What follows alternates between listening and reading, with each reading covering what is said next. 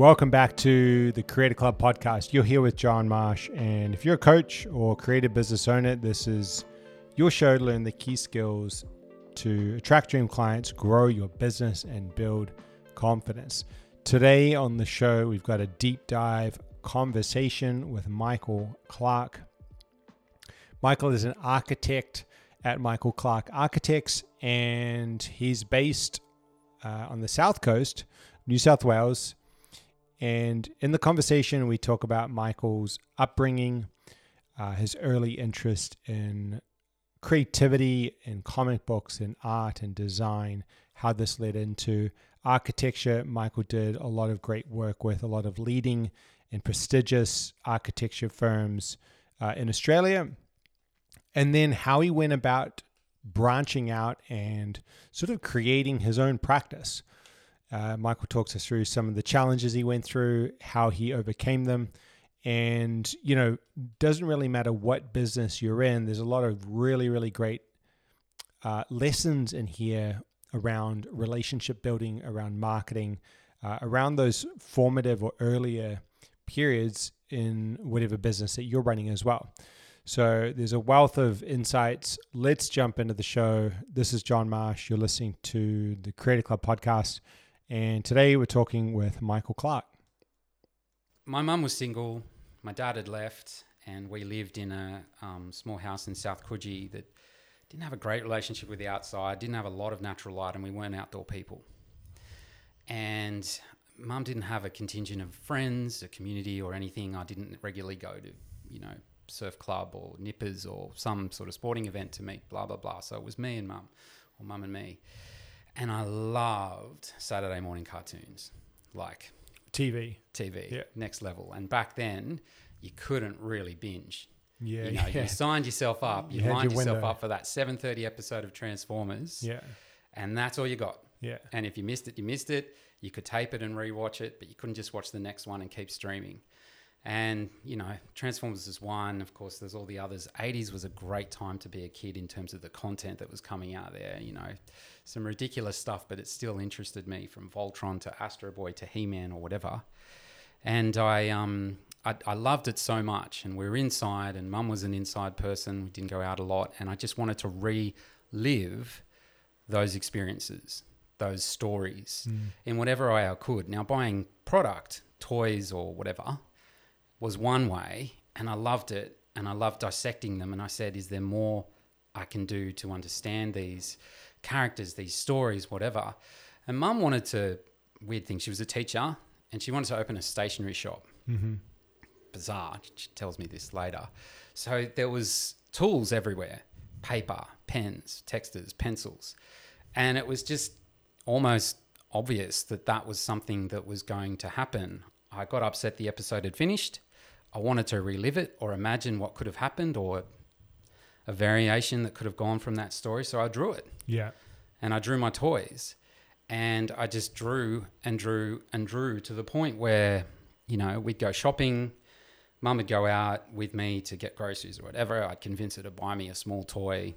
We'd sit down and have lunch or whatever. Yeah. And part of that process was not just playing with the toy and saying, I've got the value out of this, I've got the entertainment out of this. I wanted more. So there, with mum eating, sometimes with a friend, sometimes not, I would find a napkin, piece of paper, anything, and I'd just keep drawing, keep reliving, keep reimagining. And the toys and the cartoons was one aspect of it. But then, comics weren't as huge in Australia in the early 80s. So you might go into a shop and you might see one buried amongst other magazines, but they were certainly there. And sort of superhero comic related content or product wasn't as available in toy stores as like Transformers and some other stuff. But I remember we moved to Malabar, eastern suburb Sydney, and I went into a news agency like the first week we'd moved. And by that stage I was maybe 9 or 10. And it was just a huge wall of comics, just everywhere. And I just was frothing, to use a crude expression, and thinking to myself, I don't have any money. Yeah. What can I do to say to mum, can I please buy all these? And it wasn't a huge investment. Like back then, they were barely $1 each. Yeah. But it was the concept of, give too much to a child and what might happen. Anyway, I managed to work up, do chores or whatever, and she'd buy them all for me, and you'd keep going back into the shop a month later or a week later. Have they got any new ones? Have they got any new ones? And it was a huge display compared to what you now see. Was it a comic? It wasn't a comic shop. No, it was a just news a news agency. agency. It was back when they had them in news But agencies. somebody just loved them and stocked them up. Yeah. Yeah. It looked like it would today be a comic shop, the Yeah. amount of content. You go into that same news agency today and it feels tragic by comparison. Yeah. In the context of looking for comics. And that's because comics have moved to more comic shops. But I'd got them, and again, I just wanted to relive those stories. I wanted to relive those imaginings. And I did it the wrong way around, like a classically trained artist might say, that the best thing you should do to become a great pencil artist is to draw from real life. I didn't want to draw from real life. That didn't excite me as much, drawing my mum as much as I loved her. Normal humans versus superhuman. Yeah. Yeah. And so I just wanted to emulate these fantastic artists that were there in the 80s. But if you want to draw as good as, just name dropping here, Todd McFarlane or Jim Lee or John Byrne or Eric Larson or any of these fantastic, or Jack Kirby, who was originally the person who started this trend to big gestures, and instead of small cells that we had in comics originally, suddenly you got double spreads. It's like, wow, check out that double spread in terms of gesture. I wanted to draw like them, and so I copied them. Yeah. You know, I had it in front of me and I tried to emulate. It was a glorified, or it was a really intense precedent study in a way. But in the end, it meant that my classical training was, you know, maybe a little bit off. And by the time when I did start to, at university and the like, want to really say, look how good I am, compared to some people that were more classically trained, there was a slight shortfall. But my passion, my excitement, how much I loved it kind of transcended those shortfalls. And I could say, okay, what's the detail missing? What's the understanding that I didn't quite get from drawing exactly, or trying to draw exactly like those other guys? And how can I fill in the gaps? And that was my pursuit later. And just to finish off that process before I actually got to architecture, so I had an interest in superheroes, I had an interest in robots and sci-fi and reimagining those stories. And that was attention to detail I'm wanting to relive an experience. And then when I became an outdoor person, you know, we moved out of that house and mum remarried and I became a bit of a coastal kid, loved surfing. I always loved water. And at some point in my teenage years, I said, you know, static water doesn't quite do it for me anymore. What's the ocean like? Maroubra. Yeah. I lived there for 5 years. Right. Great beach. Sydney's best, I would say. Absolutely. Yeah. Most consistent. Most consistent. You know, not often epic, Yeah. but consistent. Yeah. And so on the weekend, 9 out of 10 times you're going to go down and find a wave. Yeah. And the community I developed there right up to my adult life, I just loved it. But mum, you know, the beauty of hindsight, she didn't really like me surfing during the week. She wanted me to come home and do my homework. And some of my friends after school, especially in summer, would go and surf. So again, it's a little bit of your environment and restrictions and limits. You know, limits can create some opportunity. I wanted more surfing. I wanted more of that experience. So I, you know, drowned myself, that's a bad pun, in magazines and videos, but also drawing waves. I was constantly drawing waves. For some reason, always left-handers. And interestingly, I prefer left-handers, but always left-handers, always offshore, always real. Yeah, like barreling. Barreling with the rock exposed and like someone doing a move on it or not. Just, I'd be in a class and you're a teenager and you're not particularly into the subject. And so there I am. This is where I'd rather be. And I'd be one of those kids that had finished an exam possibly too fast. Mm-hmm. I got better at exams, but, you know, I thought, oh, I've done this exam. There's not much more I can do. What am I going to do now? Draw a picture of surfing. I was one of those kids that drew on the back of exams. And a funny story, I actually drew a picture of me sitting in exam, drawing a photo, drawing and me imagining surfing. And then my teacher, who was actually had a good sense of humor, looking at me in anger with like a lightning bolt above or something. And I actually noticed when I got the exam back, I actually did well and he was a great teacher. He actually commented on it and he said, nah, it's the other way around. He's the one in class thinking of this. But I think my drawing was a love of drawing, but it also more was a love of just getting more of a subject, getting more into a subject, reliving a moment and experience a story And as a kid, that's how I did it. Mm-hmm. And then I want to pick back up on the comic side. What then tipped you into architecture? Was that like the most logical? No. Because the other side of my drawing experience and really loving the imagination and storytelling of that was to relive them. And I did that through drawing. But I also did that through playing with my toys and imagining them as like props for a storyboard or something. Like I'd put them on my chest and imagine different dynamics and angles. That was like perspective or composition study. But sometimes that wasn't enough. So I also wanted to relive them through as if I was doing some performance, you know. I didn't like the story from that morning. So I wanted to correct it and I wanted to relive it as if I was all the characters. Mm-hmm. So I'd go into my grandmother's bedroom and I'd be Spider-Man or a Transformer or whatever, and I'd throw myself around the room and say, oh no, and I'd be the villain, I'd be the goodie, I'd be whatever. And I love that. And I think for whatever reason, because I love that and I love being dramatic and remembering lines, I was always more geared towards acting. I always wanted to be an actor. And my art teacher, I remember in year 11 or 12, she was a fantastic art teacher. In terms of focus and understanding things, which as a teenager you need, she could have probably picked a little bit more up on technique. But I remember I said, oh, Miss, I want to be an actor. She said, all right. I was looking into interior architecture at one point. She said this. And I was like, oh, it's my art teacher. I better listen. And I said, okay, so maybe if acting doesn't happen, and it was never going to happen, I should consider this alternative. Yeah. So I'll just humour her and go to the open day at University of New South Wales. Because I don't know about anyone listening or about you, but I think there's a little bit of a myth about architecture that it's technical drawing, it's dry, it's rigid, it's specific. There's not an element of free flow or creativity or, you know, an architect doing a painting. Someone would think, no, that's not architecture. Or an architect doing a sculpture or a movie or writing a song about their space. That's not architecture. Yeah. And that's certainly what I believed. I mean, my base point for architecture as a teenager was this terrible show. I don't know if it was on in New Zealand, because you grew up in New Zealand, yeah? Yeah, and then I went to UNSW as well. All right. There was a terrible show in the 80s called Hey Dad. It was really bad. Terrible. Yeah. And the main actor is in he's in a bit of hot water, but he was at a drafting table in a bedroom or a room in his house, and he was kind of a dag. He was often the dad that they picked on, and he had a really sort of strange receptionist. And he just looked like he was always at the drawing board, talking to his drawing board receptionist, and that was the sum total of what I thought an architect did. At a drawing board, maybe a receptionist, fine pen in hand, rigid, doesn't sound like someone who loves sci-fi and comics and superheroes and Jack Kirby would really resonate with. Yeah. And I went to the open day at UNSW and I walked into this room that displayed the work of the interior architecture. I think it was all years. And my predisposition or my original understanding was just wrong.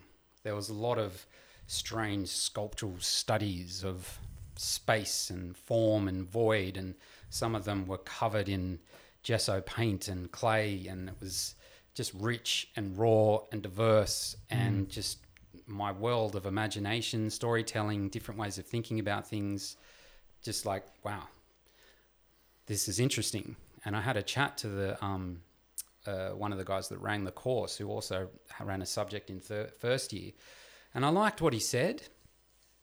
Anyway, I put it as my first priority and I went in, and I think I always went in with a little bit of incredulity. Like, let's just see how this goes. Yeah. And I think slowly but surely in first year, this just seemed to really, really fit. I mean, just to wrap up this story, one of the first things we had to do in first year was in architectural theory, we had to do a comic strip. Like, cool. I could almost stop there, right? Yeah. Okay, I should do architecture. We had to do a comic strip. It was 1997 and Romeo and Juliet came out. Baz Luhrmann's Romeo and Juliet came out. And we had to do a comic strip imagining or replacing the human actors with inanimate objects. Yeah. And then do a comic strip from the scene of the movie showing those inanimate objects acting out a part of the movie. And I loved the activity. some people that had come to architecture thinking it was just all what I'd previously thought it was, like they'd had a drafting background, they'd done really well in engineering science or something. They were there going, what does this have to do with architecture? And I was a bit like, not sure what it has to do with architecture, but I'd love to find out. Yeah. My comic was a bit lame. My technique was a bit lame. My drawings were a bit lame because I had that imagination, excitement that, you know, I had the passion, but I hadn't learned the technique. And I think that's a shortfall of school. I think that, and I forgot to say this, at school I loved drawing, but it was something I could do when I'd done what I'd had to do. Mm-hmm. So if I'd finished my maths, Michael, you can have some free time, do some drawing. Mm-hmm. What if I want to do my maths via doing a drawing? I think that's a bit of a shortfall in the system. It was always like, well done, Michael, you now can draw. Yeah. Like it was, it wasn't something that was developed and harnessed, and that teachers, particularly in primary school, even in the junior years of high school, said, Michael, let's learn about classically drawing people. Let's learn about centerline. Let's learn about human anatomy. That didn't happen till university. Yeah. And so as a consequence, I'd look at these people that had studied things more classically, that did these unbelievable comics. They look like a disciple of Jim Lee or John Byrne or whatever. I was like, wow, this guy's in the same year as me. Yeah. He hasn't been working at Marvel for 20 years. But I still loved it. And some of my ideas as well, like Romeo. Oh, what should Romeo be? He should be a bow tie. Everyone picked Romeo as a bow tie because it's this elegant, almost romantic thing for a man to wear a bow tie. So I didn't really pick up enough on the creative opportunity and critical way of thinking, left field, that could have been offered from the activity. But nonetheless, it confirmed the decision to do architecture, because it had this almost, to say it was seamless transition from the interest I had as a kid to that point is a lie, but it almost just seemed to naturally make sense. Yeah. Okay. And so then you went straight to Zarnas? No.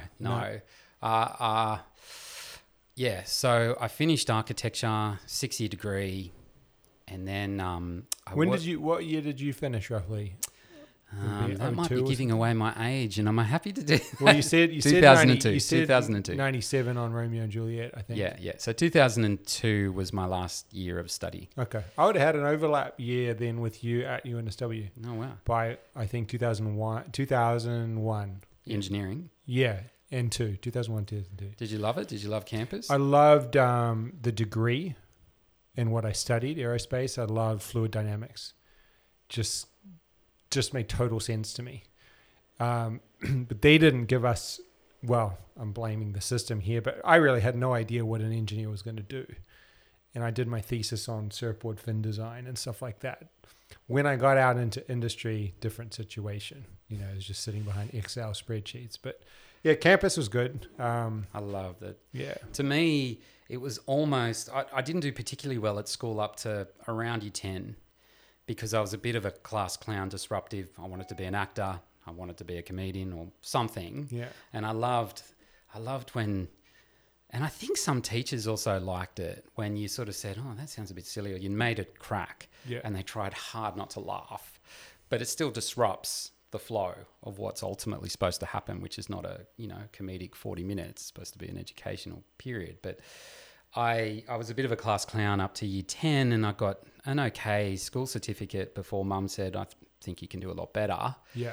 And I was like, oh, wow, I really respected Mum. She was one of my biggest influences. And so I took that very seriously. And interestingly, a beacon that was almost this reference point to say, Michael, achieve, work hard, was that we lived in Malabar, and along Anzac Parade on the way to the school I went to, you could see the UNSW library. Yeah. And it's an awful building, but it's a totem. It's like this, yeah. I want to get there. Yeah. I want to get to that campus. And I did. And I loved campus life. Incidentally, at university, I was in a couple of plays. So even at university, I was out to semi-live my desire for acting. But to answer your question, 6 years uni. The first year I worked for a company that's now called TKD. They were called Tanner Architects in Surrey Hills, did a lot of educational institutional projects and heritage projects. And I worked there. A lot of the places I worked for, I didn't actually seek the work out. The work seeked me out. I was very fortunate in that sense. And that was part of my passion and love for what I did that happened to help me just catch people's attention.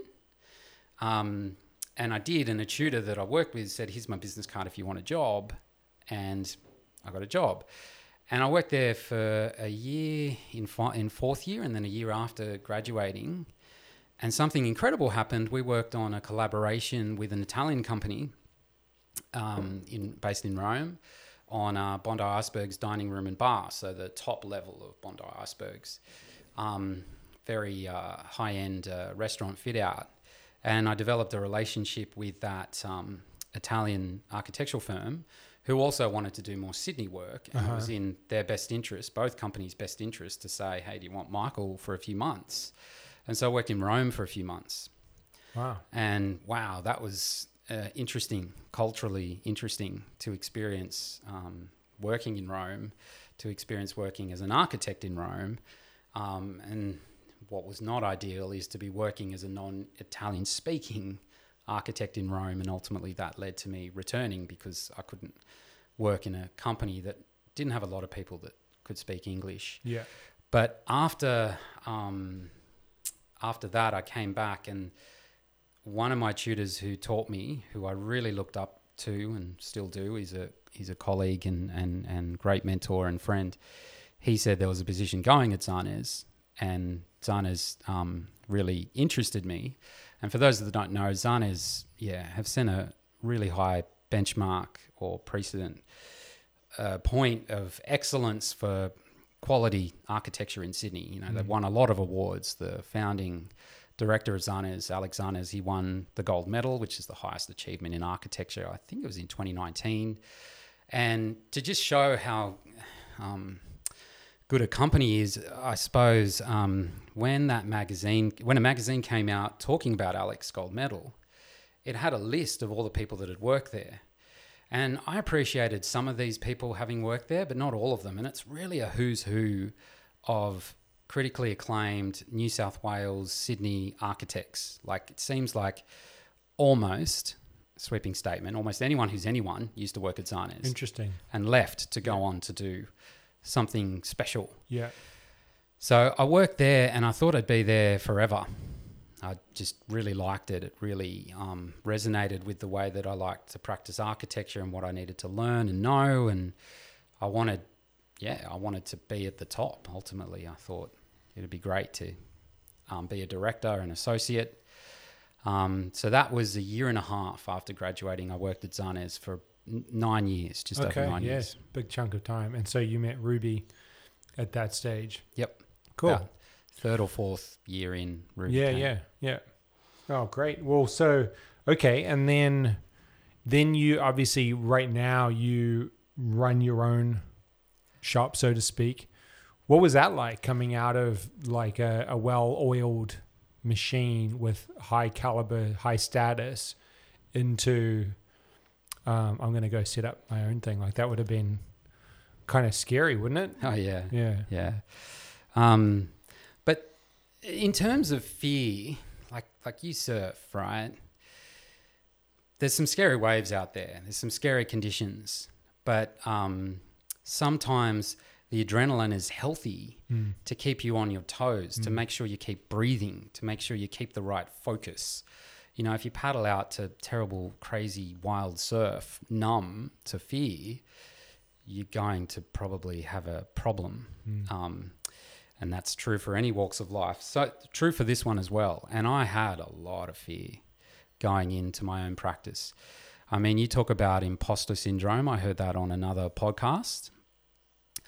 I think I had a little bit of imposter syndrome when I left Zarnes because I thought, I think the universe is telling me something. I've learned a lot here. I've learned a lot about how to get projects realized, and I can realize projects myself. But I had a little bit of imposter syndrome or a little bit of fear in regards to something that we didn't get a lot of exposure to at Zarnes, which was first principle ideas. The directors would work up the initial concept. Yeah, and hand it to you. And find someone who's available to develop it and work on it day to day. And so whenever I sat down, I did do one private job at Zarnes, and I sat down to think about, okay, let's work up a concept. And almost instinctively, almost robotically, I said, I've got to show this to the superior. I've got to show this to my boss. And I went, actually, no, I don't. And that was really liberating, but scary, because the only one I had to report to was the client. Mm-hmm. But I had to work through that fear. And I thought to myself on an imposter syndrome level, have I actually had enough exposure to first principle concepts to go out and say, I'm going to do my own thing? So I worked for another company for a short time. And then, I got made redundant at Zarnes. I took a voluntary redundancy at Zarnes. It was the middle of the GFC, and I was one of the last crew to go. Everything moves in cycles, and it was a big kick to the confidence, but it happened. Yeah. Then I worked somewhere else for a year and a half, and another redundancy. And I then, remember that period. Yeah. I was in a building engineering then, and it was happening everywhere, massive downsizes. Yeah. Yeah. But I got made redundant at another company when I had a senior role much quicker than Zarnes. And it was almost like, and my son was supposed to be born that same week I got made redundant. And I was like, whoa. And I think at the other company, I had more exposure to first principle design. Mm-hmm. So that confidence had developed. And I said, I can do this. I can work on something from the beginning and deliver the whole thing. So I had the confidence. I had no leads. I had no work. And my son had just been born. And so the pressure, was about to be born. And so I think I was under a bit of pressure to make sure that I could deliver to a family. And that wasn't the right time to make that bold a move. And I got set up with a company that does a lot of hospitality projects, food and beverage, restaurants, bars, etc. And that was great. I became an associate there, and I thought I'd really climb the ladder. They were actually going to seek me out after Zarnes. Did a few private jobs on the side. I'd now decided, and I'd say this to everyone, to try and have a bit of a plan B with whatever it is you're doing. And it doesn't have to be, if there's a global financial crisis, I'm going to do this. It doesn't have to be, if I get kicked out of this job, what am I going to do? It's more like some of the stuff that Ruby and you talk about, like network. If you know that there's someone who's teaching, reach out to them. How's it going? Do you want to meet up?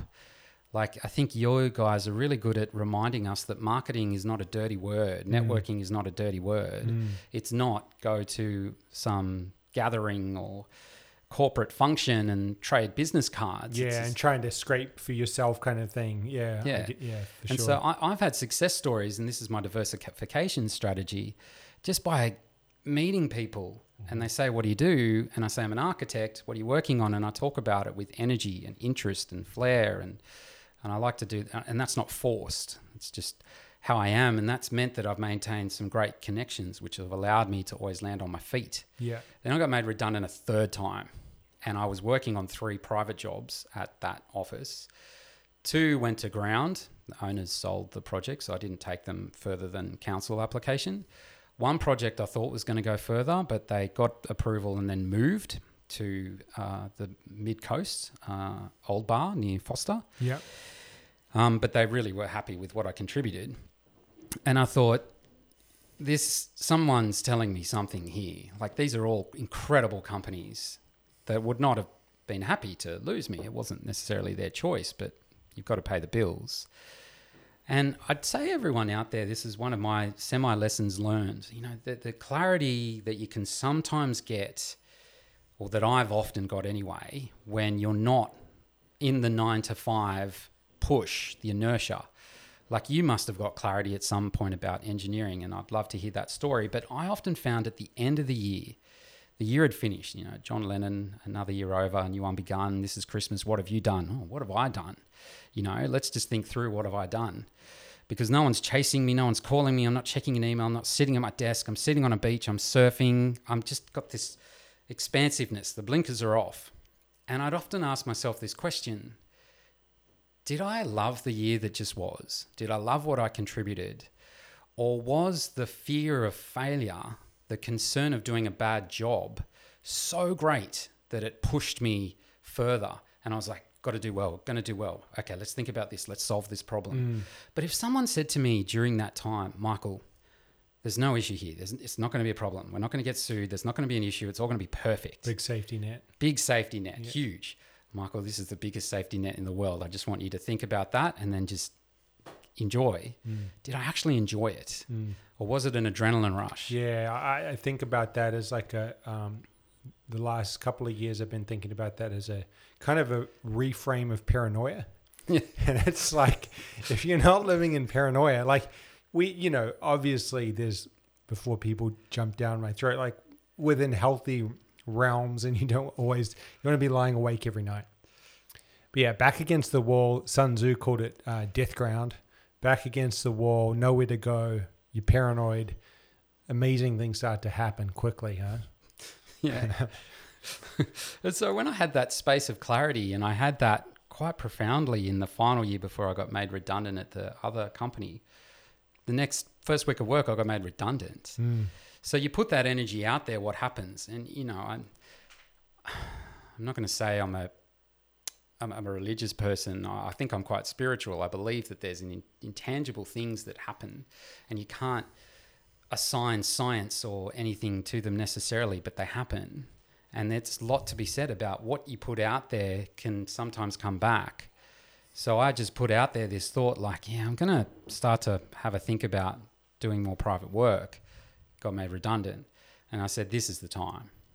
And I was really scared. I had no leads. I had some redundancy to give me some financial security. Do you mind if I ask, like 6 months did you have up your sleeve? Like in terms Probably. Because it's always the question, right? Like people sitting there and they don't know, not that that's the perfect amount of time or anything, but it's good to know. But I thought, if I say to myself 6 months and that 6 months come, what do I do then? Totally. Go and work at Kmart or something. Like I didn't want to put my feet up because I'm not you that moved kind instantly, even though you had 6 months. Yeah. And even the first time I got made redundant at Zarnes, I thought, oh, great. I would have had 6 months comfort zone, if you like. The first surf I went for that period when I was redundant, I surfed Shark Island at Cronulla, and my wedding ring ripped off. And I was like, oh, my wedding ring ripped off. I'm unemployed. I started to have these I just went on this downward cycle. I'm an unemployed bum. What purpose and role, what am I contributing to society? And that freaked me out. Less so the third time round because I was a little bit more used to it, unfortunately. But as it were, someone I knew for a long time reached out and said, hey, do you want to come work for us for 2 weeks? And my mind was like, no, I'm set on this trajectory of doing my own thing. I think people would say if they knew me, I'd always been a leader in those roles. And I loved it. And I loved having a team. But I always was focused on how do we get from A to B, not just spin the wheels and chase our tail. I always said, how do we get out of this rut? And even if you're the only person that's working in your company, you need to be a leader. Leadership is key, even if you're not leading anyone other than the project. And so I knew I had that skill set and I had that interest and I had that passion, but I had no leads and I was, a little bit scared. And the amount of people I would call, I talked to my wife a lot. I talked to my mum a lot. What should I do? I'm not sure, the doubt that ran through. And there's a lot of naysayers. And I think everyone that goes into their own business, they're going to find people that have made a different decision, work for someone, provide for your family. I used to speak to some people like, oh, I'm going to do my own thing, but I'm quite nervous about it. And someone said, well, that's why hardly anyone does it. And that almost triggered me. Like, what do you mean? I can do this. Let's give this a go. I think 3 times, 3 strikes, something's telling me. And I just put my head down and I put a lot of energy out there. Told a lot of friends and colleagues. At the time, there was a lot of work on, still is a lot of work on, and a very good friend, 2 very good friends, actually, 3 very good friends. 1 very good friend had too much work on, and 2 tiny projects, 3 tiny projects, actually, she passed on to me. And I think there's something to be said in, it doesn't matter how big the project is, if you approach it with tenacity, use some of your terms I've heard on podcasts, integrity, actually deliver on what you promise, it will carry forward regardless of the size. And a lot of people know, a lot of people in Sydney, word of mouth, it comes back. In the smallest of ways too, doesn't it? Yeah. And I just said, I'm going to work for this person who offered me a position for 3 days, no more. And I thought 2 weeks. And on the 2 remaining days, I'm just going to put tremendous energy into my business.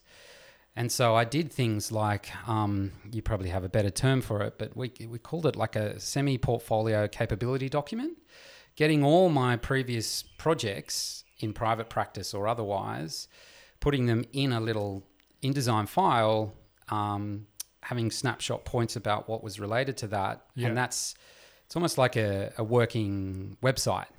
It's content. And anyone who's half interested, just send it out.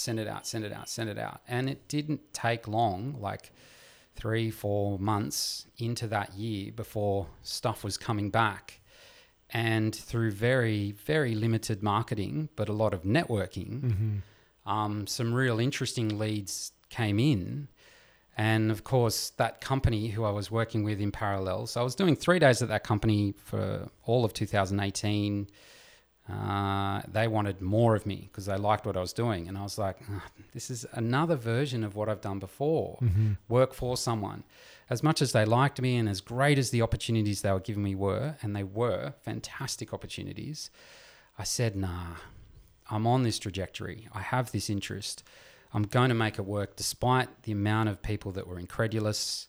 You know, I had some real close family friends say, I think that's a bit risky. I think you should play it safe. And I was like, let's think of those superhero stories from everyone. Like they take risks daily. And that sounds a bit maybe of a cheesy connection, but I think there was something drummed into me through all of those years of watching those things. It's like, let's go on this path. And yeah, it didn't take long. 2018, back end of 2018, I still had those small projects that I put tremendous energy into.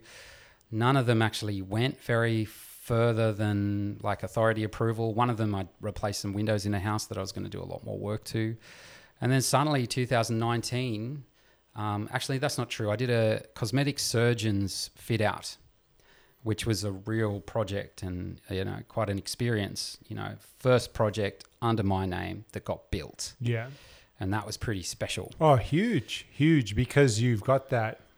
I can imagine it's like that portfolio now is shifted, so it's not just under the name of Zarnus or whatever else. Now you've got your own stamp. Yeah.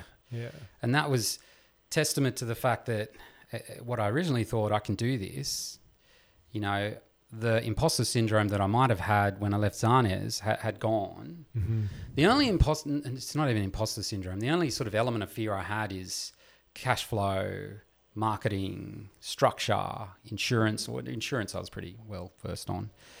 But anyway, those things fall into play and you just say to yourself, even though it's not something natural for me to ask individuals for money, because for almost 20 years, people just paid me every fortnight. I figured it out and you worked it out. You're providing a service. That service comes with an expectation to remuneration, or is it remuneration? Anyway, you expect to get paid because that's part of your agreement. I provide, they pay. And I got used to that. And in 2019, I had 3, let's call them by comparison, much more substantial clients approach me. One of whom was an ex-client from Zarnus who I had such a strong rapport with. I was a project architect for their house at Glebe. I had such a strong rapport with them over the years. They came to my wedding, which was after their house finished. I'd mined the house that I designed. I'd minded their house on a few occasions. Very special thing to be in a house that you've designed. And they rang me up and said they have another property at Bondi. Would I be interested in doing the design for it? And, you know, would I be interested? Let me think. Yes, you know. Cool.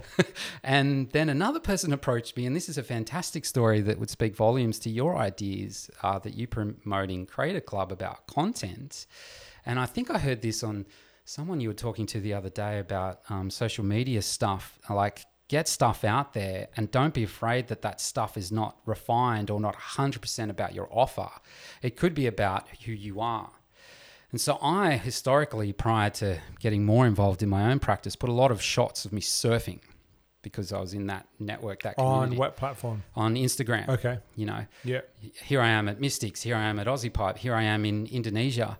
Anyway, this person who lived near me in Malabar did a a search on the Board of Australian Architects to see local architects in that area. I came up as one. He searched for me on Instagram, saw I was a surfer. He's a surfer himself, said, I like the idea of a local person who surfs my local break being the guy that talks to us about our design. You know, what a win. Resonance. Yeah, I love it. Okay, so take us to now. Like, what do you, that was 3 years ago, 2019. What's evolved and what is your world, like, what do you do? What does it look like? How do you work with people? I think one thing just to appreciate, that some people may know, may not know, is that your back's really against the wall as an architect, as a homeowner, as anyone who wants to develop a project. There's so many competing factors, and I don't want to say hardships because that sounds really wrong, but they're tight margins, tight things you've got to go through to overcome to get to that great end result. It's pretty hard in this state, particularly in Greater Western Sydney, to get a project approved by council, depending on the area. I'll talk about the approval process a little bit in a second, on budget, and then to find a builder that is okay to work with the design intent that you've worked up with your clients and your architects. And my journey, the success story of me to date, is despite being who's Michael Clark, other than I used to work for Zarnes, going from doing a bathroom, a stair, a window, I'm now at a point where there's a project in Bondi that's going to be finished in around late May, June, built with a very critically acclaimed, sought-after builder, Kin Constructions, whom I've known for years as another incarnation, and they were really excited to work on the project. They said great things about the experience. I've had a great experience working on it. It's with that repeat client. Mm-hmm. And so the exciting thing to say is that project, you know, it had a tough time in council. It had, I had to find a builder that could do it properly. That came with an expense. But despite all that, we've come out the other end, and there's going to be this project that's finished, an actual house on Hall Street in Bondi Beach.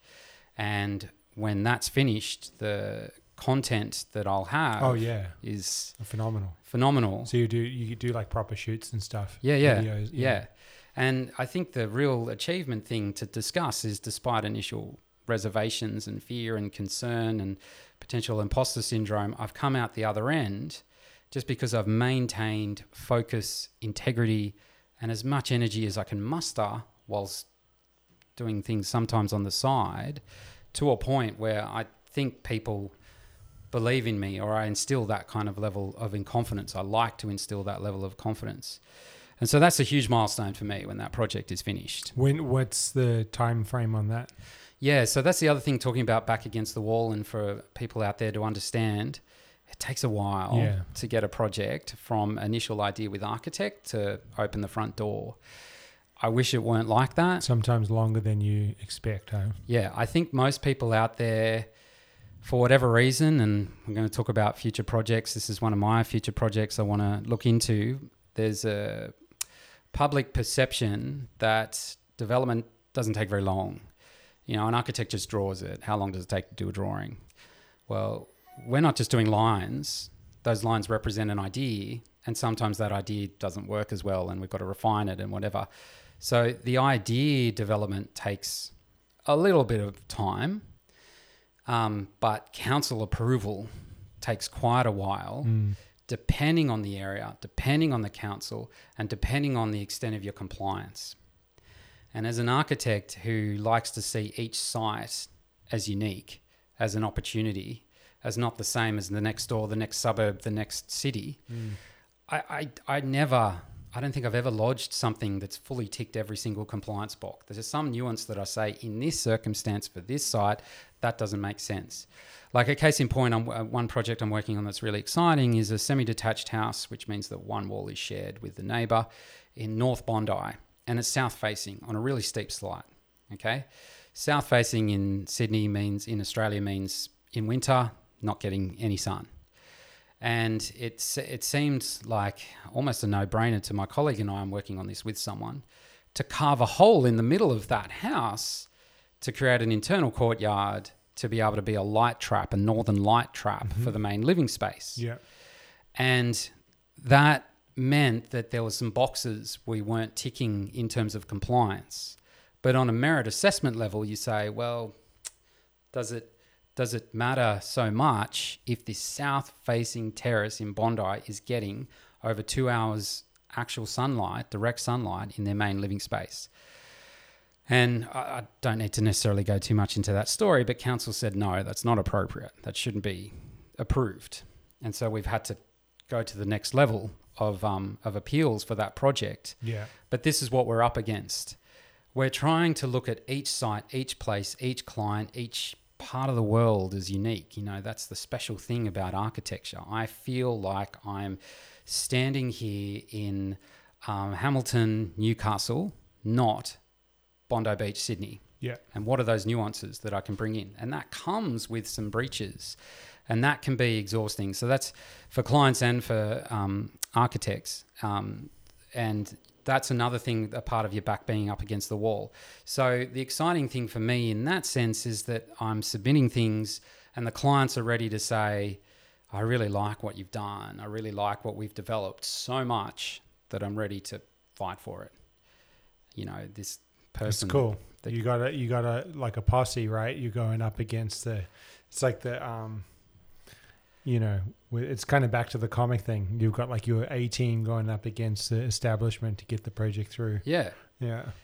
So when you have a big project on this, because some of the people listening will be doing, when they think of leads, when they think of sales, it's lots smaller. Yeah. So when you've got a big project like this that's going and taking a lot of your time, is that like for you and how your practice works, is that the only focus, the main focus, or one of a bunch of different things that you're juggling? How does your, flow of business work around something like this? Yeah. That's one of the great things I learned at those corporate practices. Because of the nature of the structure of the practice, people could delegate. They had multiple arms. So the bosses invariably did the broad brush idea, touched base regularly with the project architects. Like you saw them, they did the rounds. Mm-hmm. Let's check in with Ruby today. Let's check in with Michael today. But a lot of their work was following leads and networking, and we would meet regularly in teams to talk about how leads are going and all that kind of stuff. They didn't divulge heaps of information about it, but the other companies, particularly the last company I worked at, H&E Architects, which was the last one I worked at before, that made me redundant and led me on this path. Because I was an associate, I was heavily involved in that side of the business. Heavily is an exaggeration, but I was involved. I'd go with the boss to talk about a potential you knew what client. was in the pipeline. Yeah. Yeah. And they would delegate what I would have to do, because there's also a long time in architecture between someone calling you to say, I'm thinking about something, to them actually signing a fee agreement. Yeah. And unfortunately, that time frame could be collapsed and the project could be realized faster. Yeah. Like I'd say to anyone out there that wants to do work to their property, if you're thinking about it, but you're not sure when you're going to start, just start, because even when you get an approval from council, most councils give you 5 years before you physically have to break ground. Yeah.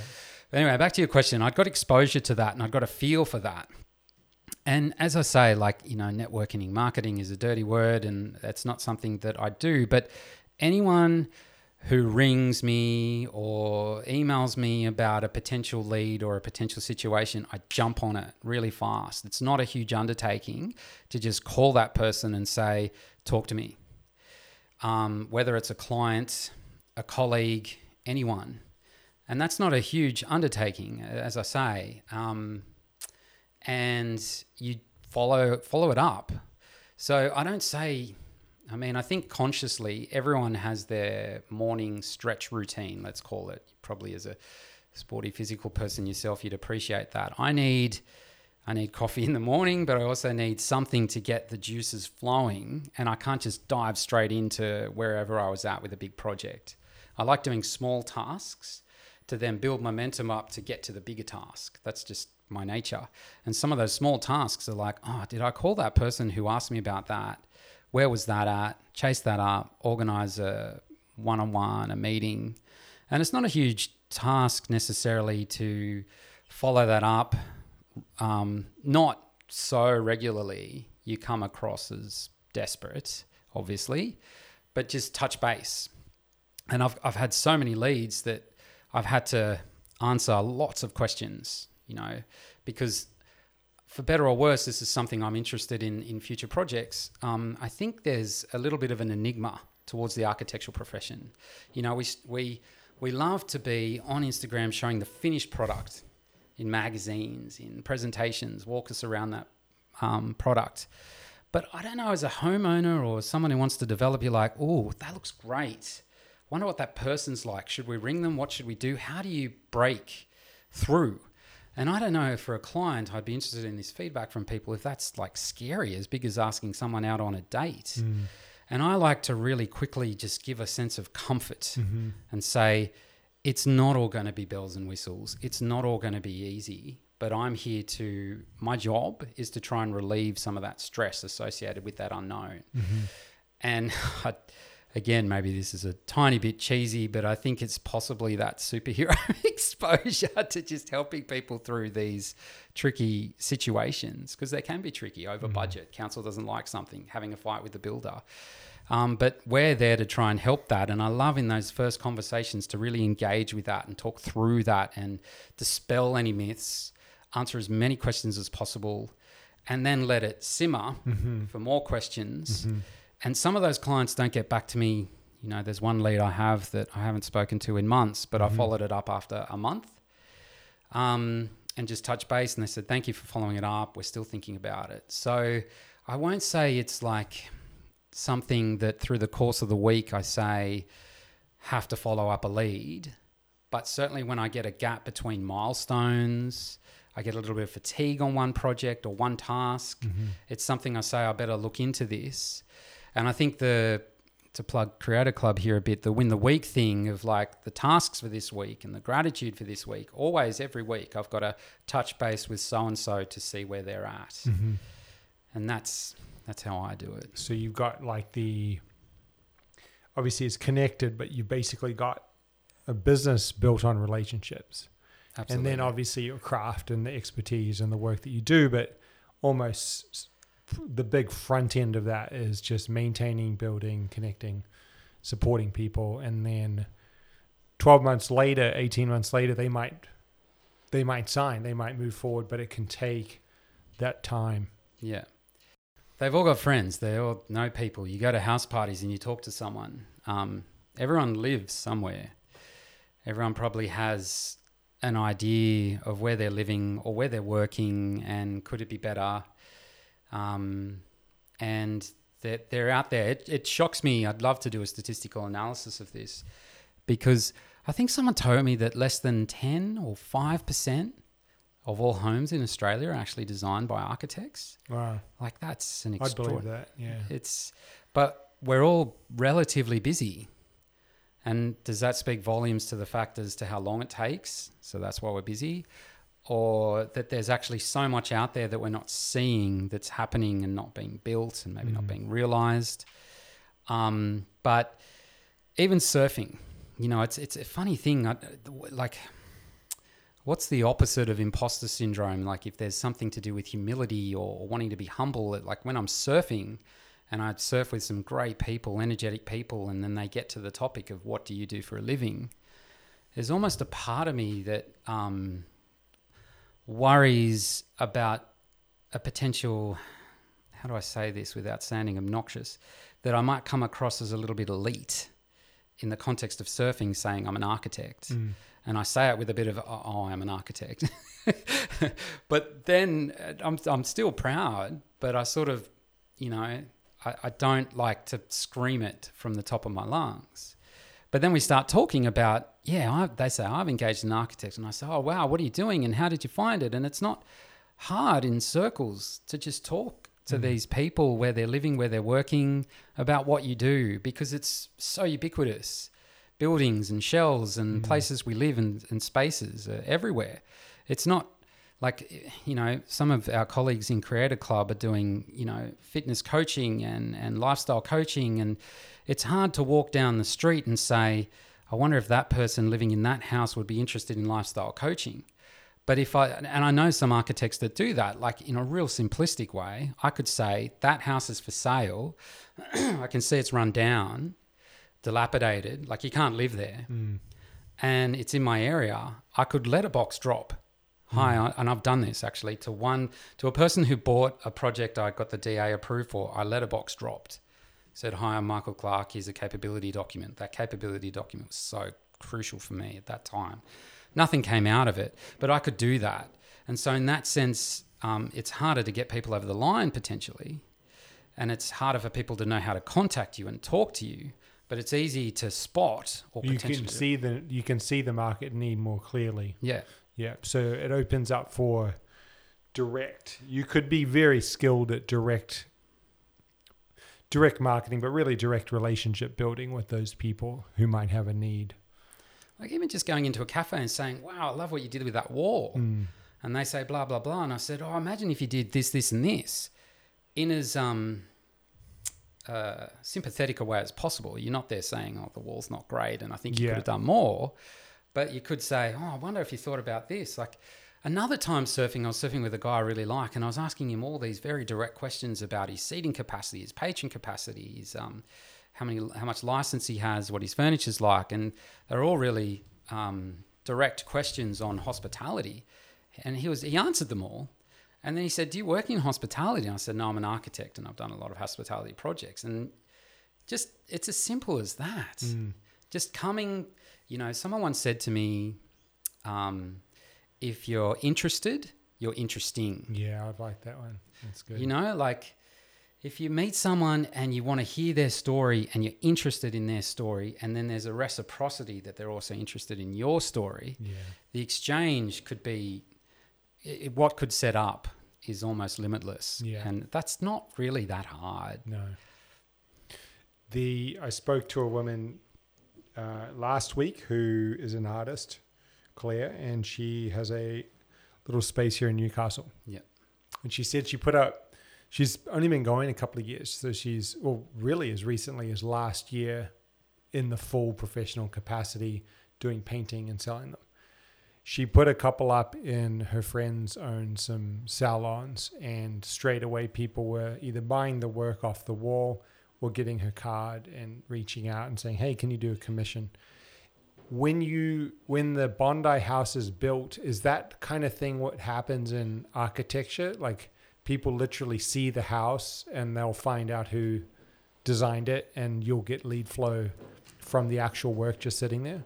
I'd like to think so. My wife really said, get a big sign to put on the front. And during the build phase. During the build, yeah. I did put up something that's a little bit bigger than an A4, not massive. I haven't had any branding done or graphic design done, but it's had my name done there. And I've not got a call. And going back to Zana's actually had a policy of not putting their name on their construction sites, and they still got work. They still got a name. I'd say in those days where Zana's were really busy, they got a name for getting tricky approvals through council, particularly in Wallara Council, because of their level of engagement and discernment to the council controls and the like. So that was word of mouth. But the terrace where I've got the name on the front and the builder's got it 10 times bigger, you can almost see from space. It's a terrace, right? So a lot of the, creative, interesting parts happen inside and to the rear of the property, which you can't necessarily see from the front. But I still think there's merit in putting your name out there and seeing what sticks. But I think I'm only doing that just to see what happens. So that's not binary by any stretch of the imagination. And people can walk through the space. So you've got it's like Claire's painting sits in your home. Yeah. So you've got the traffic over the next 20 years. Yeah. Whereas they don't have that. What is probably more beneficial is that it's built. And so I can start to put it out there in media reach out to an architectural magazine. Houses Magazine, for example, is a really good magazine for residential clients because it's sort of geared towards the language, and the content is sort of reaching out to residential clients more than, say, Architecture Australia, which is more written for architects. Totally.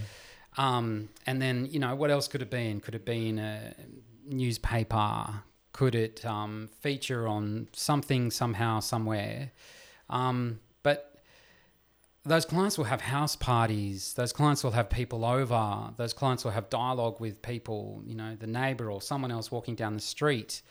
I find that I had a director at one company said that most of his leads, most of his connections came from a rapport he developed with a builder.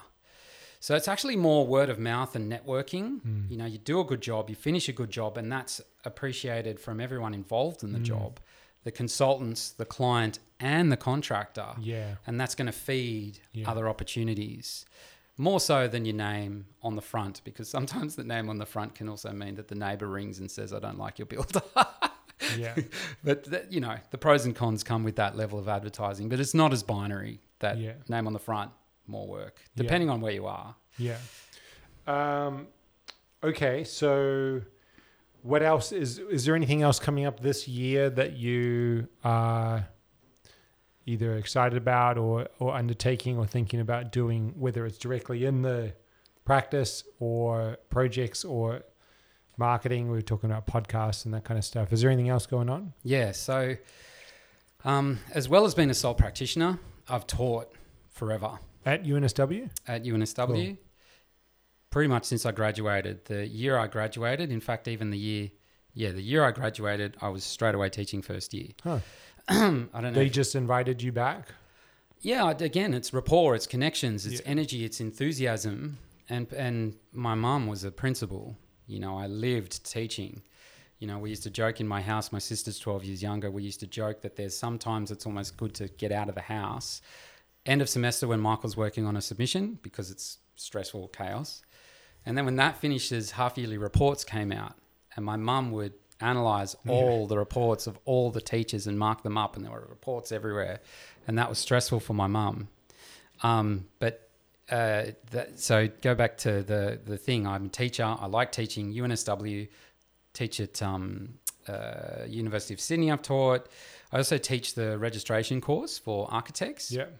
And so teaching and communication and presentations has been something I've done for a long time. Really enjoyed. I couldn't be an actor, so I can be a presenter. And podcasts in the last little while have been such a great resource for me. I drive a lot to sites and site visits. And so I'm in the car, and it's great to get the opportunity to learn, to educate during that time. I think you can learn as much in your car if you set it up as an education hub as probably a degree, if you're careful about it, The only thing is if you're using the phone to give you directions and true. Then you're listening to someone. But yeah, so I've really been excited by podcasts, your podcasts, and I've listened to so many podcasts in recent times that there's been this topic that I've been interested in architecture, which is helpful for clients as much as it is for colleagues. And I call it the 3 hows or the 4 hows of architecture. There's so many people out there talking about design. You can find content about ideas and design. And I love design. I love ideas. I love talking about them. I love debating them. But what's missing that's really useful, I think, for a lot of practitioners is how did you get that approved through council? How did you do that? Because I look at similarities to what I did or what a colleague did, and we didn't get there. So how did you get it approved? How did you find that client? How did you get that person? Where did you meet them? What was the backstory? Yeah, imagine this for the students graduating from your teaching as well, having that podcast. Yeah. And how did you work through budget issues without giving a number? Because that's the other thing I'd say to anyone out there that really wants to develop something. There's a misunderstanding through various media outlets, various television shows, do-it-yourself television shows, that things are cheaper than they are. And so you have to come with an expectation that, developing in this state is costly. So how did you work through the budget, and how did you find a builder to build it resembling what you've designed? And that's not to take away from any builders. I love builders. I work really well with them. But they have to be prepared to be told, I know you normally do it like this. I know you normally finish a door detail or window junction or ceiling junction like this, but I actually want it like this. Can you achieve that? Think through it. Yes, I can. How exciting. Love those builders. Oh, I don't usually do it like that. No, that's a tricky situation. The collaboration process that has to occur to realize a great result in architecture is, massive. Someone once said to me that architecture it's a career in compromise. It's the ultimate career in compromise. And you have to be prepared for that. It's not my home. It's their home, and I'm only giving them some ideas for them to think about. And I love that they engage and say, I'm not sure about that. How does this work? And that's fantastic. And so I'm interested in doing this podcast, and it's real pipeline stuff, but bringing in architects, consultants, really anyone who's been on a journey, clients, maybe even some designers, and talk about just design of an element. Like you said, you talk about surfboard design. Let's talk about approvals in surfboard design or whatever. Like that's maybe a little bit left of field. I'll keep it to architecture for the short term. But bring those people in and have that dialogue and work through those things to disseminate more than just design, more than precedent study of, wow, I really like that window treatment or the relationship to outside or how high that space is or that form. But how do you, like as a practitioner, especially a sole practitioner, where you can't have rigorous dialogue with people to work through some of these issues? Totally. What a great, I think what a great. Sounds like what you're talking about is something that's got a lot of value for the audience, whereas the other one sounds like it would have a lot of value for the speaker to talk about the amazing detail that they did. Does that make sense? Like the value flip is very practical for what you were talking about for someone coming up or looking for solutions, whereas the other one kind of pops the ego of the creator or the designer who's talking about the amazing detail that they did.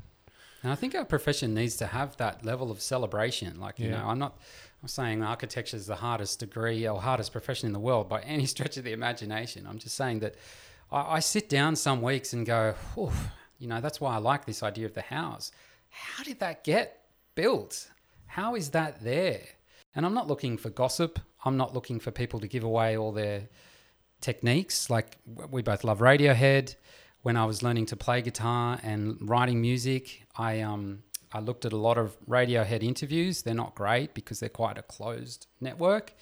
And I remember this interview in Guitar World where Radiohead said, we're not going to talk to you about our guitar setup, our amp setup, the tones and features, and I'm starting to lose technical terms here. Andy from Creator Club would be recoiling. But either way, they didn't want to give anything away. This is not a how to become Radiohead. They liked the sound they found and they wanted to guard that. I think any great musician could retrospectively engineer what they do. They could say, okay, I think this is how Radiohead did it, but they deliberately didn't give some of that stuff away. And so I think I don't want architects to feel like they're giving away something that has been paid for, that it's their intellectual property, that was their journey, that's through years of effort for free necessarily. But I think we can all celebrate our achievements. Yeah, I get it. More about sharing the context, which brings inspiration for the hero who's on the other side of a similar obstacle. It's like, oh, wow, like Michael did it this way. I'm not going to be able to apply that set of details anyway, but it's more celebrating your journey. Yeah. Yeah, I think that's really cool. And also the concept of flipping some things. Like you talk about this a lot in Creator Club. Like when you come up to resistance or something that agitates or triggers you, what's the best thing to do? To punch through the wall or figure out a way to cut an opening in it? And, one thing at uni I learned a lot because of the way architecture is trained are these like inverted sentences, inverted concepts. Like two that stuck to mind that I wanted to bring up here that stuck with me for years is like, you, for example, say you can't draw. You've also said you can't play instruments and all these other things. And I keep wanting to give this quote from a long-term mentor, Michael Tawa, Dr. Michael Tawa, who taught at the University of New South Wales, taught me, dear friend now based in Canberra had a quote in this great essay called Poesis and Praxis. And the quote was, the artist is not a special kind of person. Every person is a special kind of artist. And I was an 18-year-old and I heard that sentence and just lit, my mind. Like, I don't think I'm a great pencil artist or as good as someone with this other technique, but I have my way of expressing something. It's almost Tolstoy-ish. Yeah. Yeah, I was talking to an osteopath today. I was in the gym and trained today. He's a musician and he's moving north to play music. And he had said to go become an artist. And I was like, oh, look, man, like I can't play music, but no matter what anyone says, I pretend that I'm an artist. And when they say otherwise, I just ignore them. And I was trying to trying to show to him how I saw his osteopathy as art. The way he speaks to me as the client, the way he sets up his treatment room. He's got his guitar hanging on the wall, the way he speaks as a version of art to me, which was as applicable as the guitar, Absolutely. What was the guy's name? Dr. Michael Tawa. Michael Tawa. The essay, it's old now. It's from the 70s. He's got a lot of other great pieces, but it's the artist is not a special kind of person. Every person is a special kind of artist. And one of the things I love in my teaching is to try and pull confidence out of people. Like in architecture, so much of we do is not our voice. I struggled in first year with the concept of I put my art on the wall and sometimes they didn't ask me to present it. And I'm like, but it can't talk for itself. It can't speak for itself. And to be honest, it wasn't as good as something I'd produced later years at university, so I actually needed me to stand in front of it. And the teacher said, your work needs to stand for itself. It needs to have the wow factor. And so really good artists, really good architects, all these people, like you might talk to them and not great conversation necessarily, they're not comedic or whatever, but their work excites you. Like I've said this to you in Creative Club, I don't think I want to necessarily have a meal with Tom York or drinks with Tom York. He strikes me as quite an interesting, offbeat, unhinged personality. But to jam with him, to play music with him, wow. And so some of these people that aren't as vocal, say, as me or whatever, I don't like the idea that their art is so good, their work is so good, and they go into a practice, particularly a corporate practice, and their back's against the wall and everyone's pushing them down. Strong personalities, builders, consultants, clients. And some of my best students potentially are relegated to just being in the corner, producing the same stuff for 10 years. They're pigeonholed.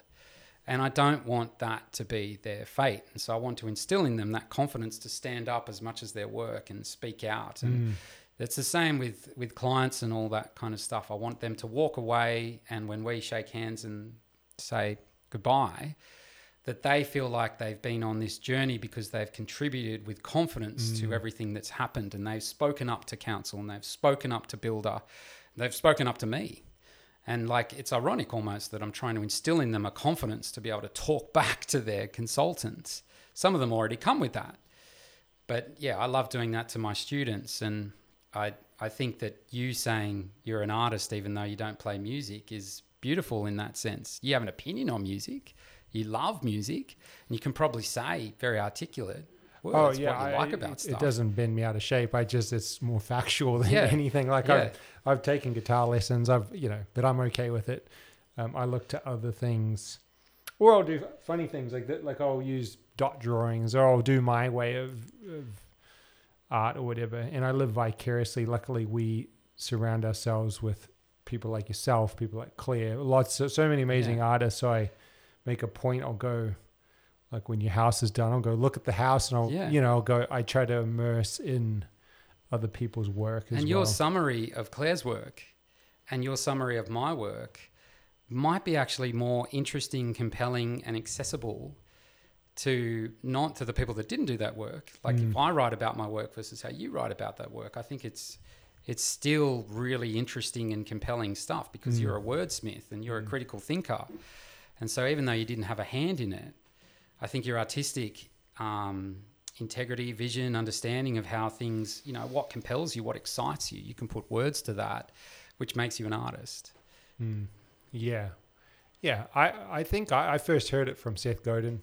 I used to follow a lot of his stuff, and it was basically everyone's an artist. If you will raise your hand, you can call yourself an artist. If you follow the mechanical cogs in the wheel in front of you and the template and the tactic that everyone else is doing, then you're pushing a button, basically. But if you take one little bit of courage and you infuse some of your story into your speaking, or you do something where there's a little bit of emotional risk, then you can call it your art. And it could be serving, I've had Brownie on here who owns a cafe down the road.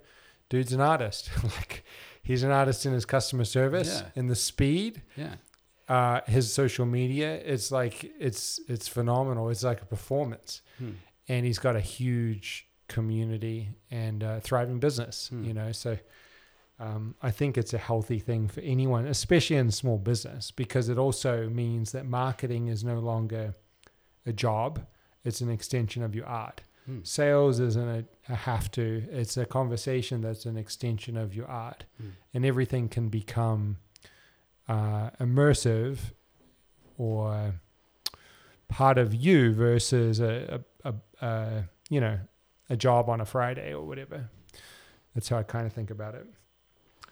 Well, that's a lot. We've got a lot here. I've got some notes that I'm going to go back to and listen to. Is there anything else that you wanted to cover or talk about in terms of what's ahead, or just 2 lessons learned from someone who's been on this journey and other people that might be interested in a journey or similar? I spoke about the idea of really asking yourself that question when you've got headspace and the blinkers are off of, did I enjoy that year, that experience? Or did it just push me forward? This idea that this is just a stopgap on my way to something else, and that stopgap becomes 10, 15 years. I think so many people, like, we're not here for very long. In the scheme of things, it'd be nice to come home, and I do come home now. Come home's a bad expression because I work from home, but you know what I mean.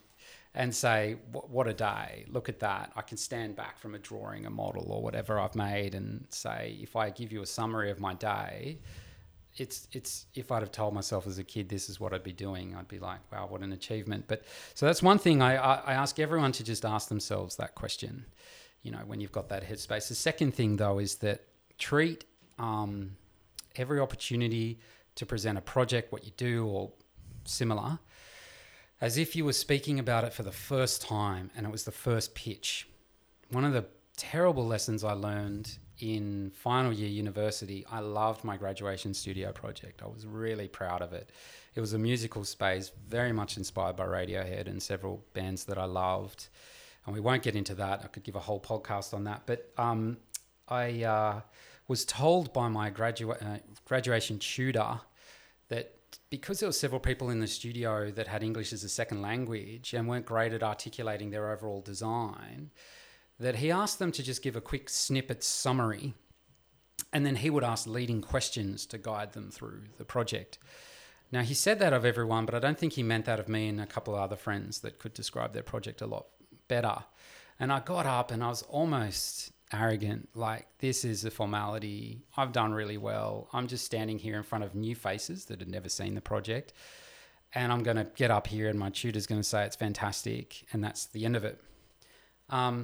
I summarized it quite well, and then I got up, and true loyal to my tutor, I said, and now my tutor's going to ask leading questions. And my tutor wasn't there. He'd walked out of the presentation. He'd gone to the bathroom or to have a coffee. He said, Michael's here. Michael's got this. He doesn't need me. And I just had this out-of-body experience, like, whoa, that's not what I was thinking. I was a bit sleep deprived. My friends were there trying to go, wake up. And I was getting hammered. I was getting criticized. That was the guest critics were saying, I don't get it. And what happens here? And what's going on over there? And my mum was there, my auntie was there, my dad was there, all these guests were there to see Michael do this final performance, actually played guitar. And I just went, I don't need to defend myself. I've already got here. This is a formality. And eventually something clicked and I went, whoa, this isn't going well. I've got to do something about this. And I never brought it back. I never recovered. And it played a huge role. Like, ironically, we were taught to have our work speak for itself. And I thought the work would speak for itself. And a guy who said he always wanted to present his stuff suddenly didn't. And the lesson learned is, you know, I became a little bit complacent. It's a bit like Radiohead played Creep so many times, and they don't like the song particularly anymore. They've gone somewhere else, but they did still play it, especially in the 98 tour for OK Computer. And a lot of fans that came from that time frame and were actually a little bit more interested in that version of them than OK Computer really appreciated that, and they still played it properly. They still played it with energy. They still played it with tenacity, even though deep down all of them were like recoiling. And like, it's like looking at a photo of yourself sometimes 30 years ago. It's like, what am I wearing? Don't think like that. Just really give every shot, every summary, every description. Know your audience. Like, don't give it an hour lecture because that's what you've done before, but give it the same level of authenticity, integrity, and energy. Don't think, oh, this is just someone at a barbecue, or I'm cleaning dishes with someone I've never met before. Like, it's that if you're interested, you're interesting. And that was a shortfall, and I learned a lesson, and I didn't do as well as I should have. And if I had that moment again, I would have come up with, you know, and done it a lot better. So that's one thing. Always approach things with energy, tenacity, care, enthusiasm. Treat them like a child, you know. The second one is actually the same journey in the same year. Don't force a creative result. In the final year of university, the first thing we had to do was what's called investigation workshop. We had to workshop an investigation. This is one thing, again, that I loved about the course. Up to that point, we were given a project, we were given a brief, we were given a scope. Here, Michael, design a house for someone in a wheelchair on this particular site. Here, Michael, design student accommodation for this capacity. Here, Michael, design an art gallery in the middle of the city. You know, we were given a project outline. So they told us what it needed to include and where it was, and we did a response. In the first half of final year, you tell us what you think the project should be, where it should be, what should be in it. I was like, well, and me being someone who wanted to really dive deep into the resolution of the outcome of the investigation, skipped a step, forced an outcome. You know, we're supposed to investigate a workshop. I didn't do any investigation. I told my tutor, we're going to do a museum in this random site, an old army barracks. And he's like, yeah, but what's the investigation? What are you workshopping? What do you mean? It's just here and this is it. And he said, yeah, but why? There was no investigation. And I struggled with sort of suspending disbelief. It's a bit like going out into your own practice, just saying, okay, let's just absorb myself into the process. Let's just see what happens, see what sticks. And I didn't, and I failed the first half of that semester. And that was huge for me because I'd been a student that got very, very high grades up to that point. And this was huge. It's a huge subject, huge credit point. And I remember going home that night. I played a lot of music back then. I was heavily into Radiohead. It was around the Kid A time frame, Amnesiac. I don't think Hail to the Thief had come out. No, Hail to the Thief was like 2004. So we're talking Amnesiac, Kid A. Like when Radiohead went from more guitars to a lot of programming stuff, but I would play the music on guitars. And my friend said, why a museum? Why in a bunker? Why is that Michael Clarke? You know, final year uni, the investigation workshop was an invite to say, Michael, this is your last chance to tell us what you think is a shortfall in society that architecture can respond to. Mm-hmm. Tell us, what do you think? You know, save the world, Spider-Man or whoever. And I said, oh, I've already saved it. It's going to be this. And then I went home that night where I failed, and I had a great night with some friends, and they just said, you know, why that? What about music? And it's just one word. I went, yeah, I love music. And I went home and I played till midnight, played various songs from OK Computer, which I love playing more on guitar than some Kid A songs, but even Kid A has some fantastic stuff. And it just dawned on me, it's like, this is what it has to be. Something to do with music in space, in place. And I have to investigate that. Don't know if it's an auditorium. Don't know if it's a concert hall. Don't care. Let's just talk about music in space and see what could happen. And so the lesson learned is when someone gives you an opportunity for creative exploration, think about what you care about, what you're interested in, what you think should happen.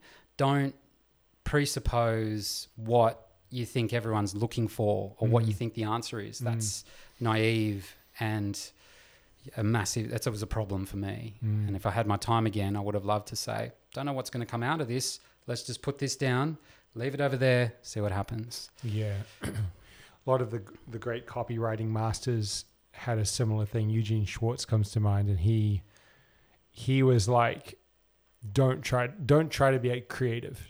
What his line was, I think it was, there's no such thing as creativity, there's just connectivity. Yeah. And it was basically the same thing. Copywriters would come in and they'd try to be really creative, and they would pop out garbage that was just what they thought that the thing should look like to be creative, whatever. And he was like, look within, look around, connect things, connect parts of yourself together, see what that looks like and what pops up. Which is, you hear it a lot, but you can forget that sometimes in the moment, especially, when you're moving quickly. It's like, what would be creative here?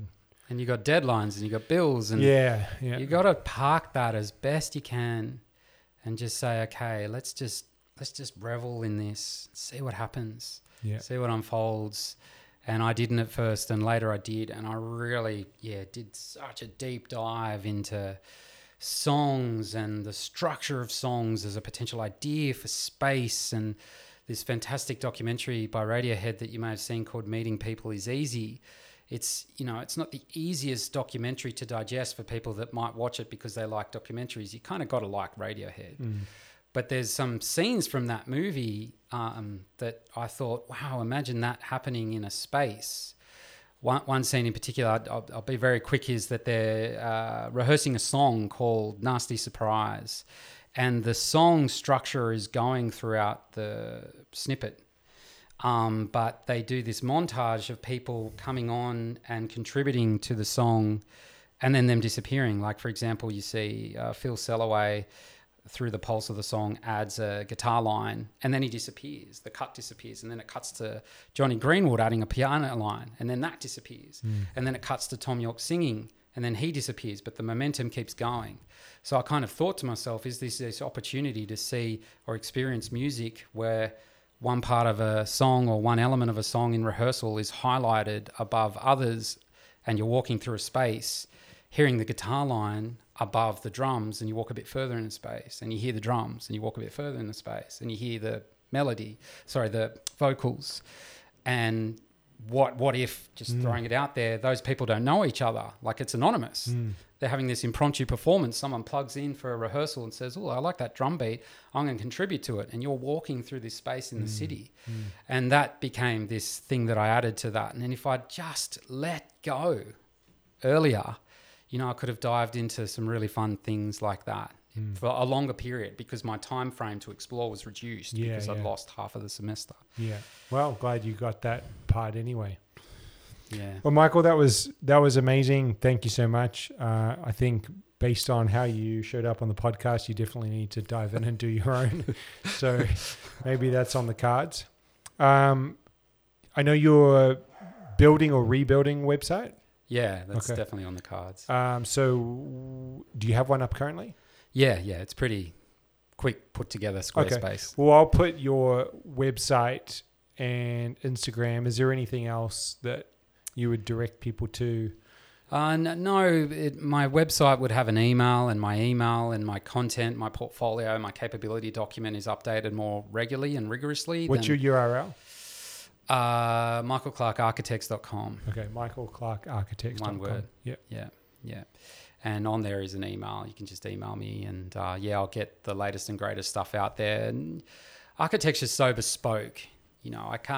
I'd love on my website to have a frequently asked questions, but the answers to those questions change every 6 months with legislation, findings, whatever.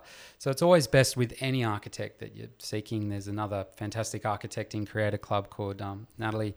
Anyone that you're out there talking to, really look at their work. If you're excited by their work or you're interested in their work, don't let that be the sum total. We're with you for so long, so many years, having such an influence on your world. You've got to have a rapport.